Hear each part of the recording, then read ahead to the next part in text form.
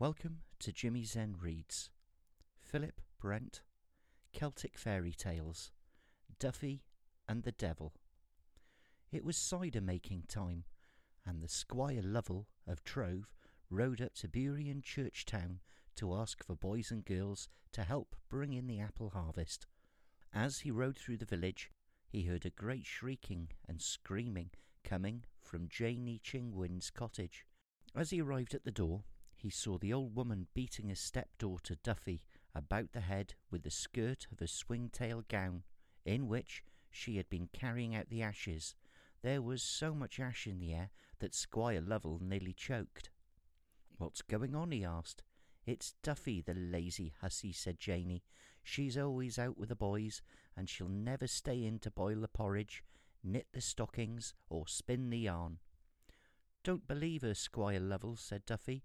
"My knitting and spinning is the best in the parish," and she ran a hand through her long black hair as she did so. Squire Lovell liked the look of Duffy, so he said, "If you are so good at knitting and spinning, you shall come home with me. My old housekeeper is almost blind, and such work is beyond her now. Jump up behind me, Duffy." So Duffy jumped up behind him and left her home without looking back.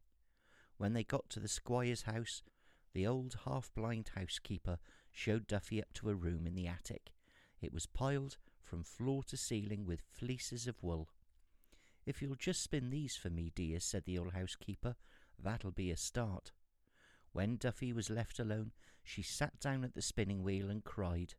For truth to tell, Duffy was an idle girl and had never bothered to learn to knit or spin.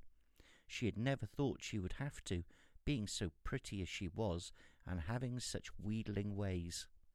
"Curse this spinning and knitting," she said. "The devil may spin and knit the squire for all I care."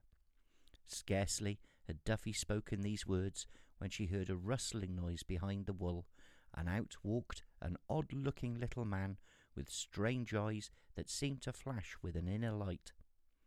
He had a funny twist to his mouth, like someone who could see a joke that you couldn't. He was dressed all in black, and he stepped towards Duffy with a jaunty air as if he was going to ask her to dance. "I'll be glad to do all the spinning and knitting for you, Duffy dear," he said. "Thank you," said Duffy. "I shall do the spinning, and you shall be a lady," he said. "Thank you," said Duffy. "But there's only one thing," said the little man. "If after 3 years you haven't found out my name, you must come away with me." How hard could it be to find out her name? Duffy did not hesitate. "Thank you," she said. "I agree." "In that case," said the little man, "you only have to wish, and any work you will need to do shall be done." So Duffy was able to spend her time lazing and lounging, and occasionally summing up the energy to sing a song. And all she had to do was wish that the fleeces had been spun into yarn, or the yarn had been knitted into stockings, and it was done. Everyone said that they had never seen such fine work.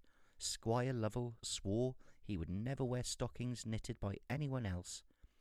He could wander all day through the bushes and briars, through furze and through brambles, and stay as dry as a bone and never get a scratch. So now Duffy could play the fine lady as much as she liked. Half of each day she lay in bed, and the other half she spent at the mill, where all the ladies of the parish would gather together to tell stories or dance while their corn was being ground. When Duffy was there, the miller could usually be persuaded to saw away on his old fiddle, so there was music for her to dance to. Sometimes the miller's wife, old Bet, kept time by beating on a sieve covered with sheepskin. Now old Bet was a witch, and she was the only one who noticed anything odd about the stockings Duffy knitted. There was always a stitch down, so old Bet kept her eyes open, and soon she learnt the secret of who did Duffy's work for her, but she did not tell anyone. Duffy was now regarded as the best catch in the country, and young men came from all over to woo her, so the squire, who didn't want to lose someone who could knit such wonderful stockings, married her himself and made her Lady Lovell, but everyone still called her Duffy. Duffy kept the little man hard at work, stockings, fine underclothing, bedding, quilts, and even tapestries were produced at her command, and passed them off as her own. Duffy was as happy as could be, except she was never very comfortable about being high and mighty Lady Lovell.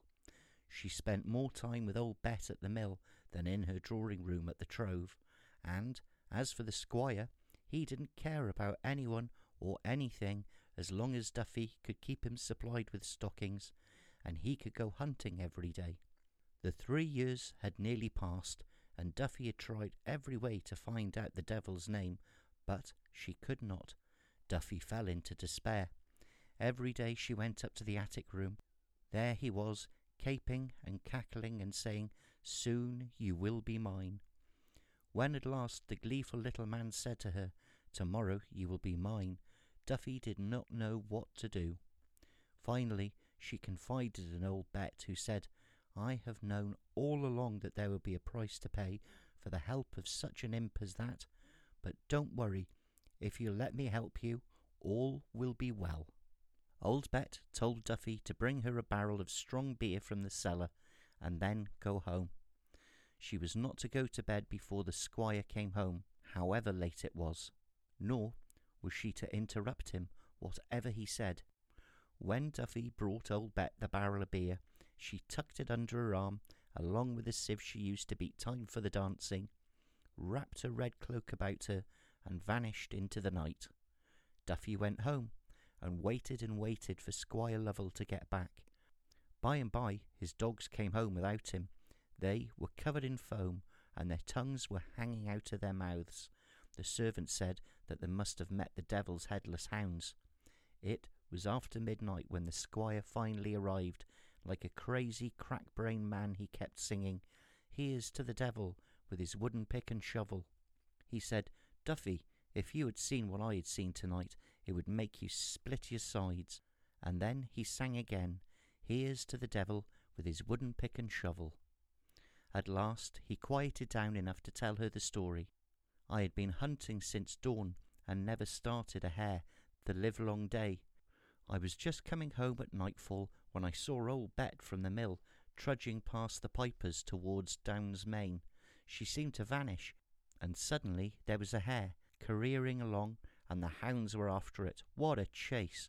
On we went through water and mud, until last we came to a broad pool of water, and the hounds lost the scent. They ran back past me, howling and jowling, terrified to death. Just as old Bet had told her, Duffy did not say a word." Squire Lovell continued, "I went on, and just around the corner I saw a glimmering fire, and gathering round the fire were all the witches of St. Leven.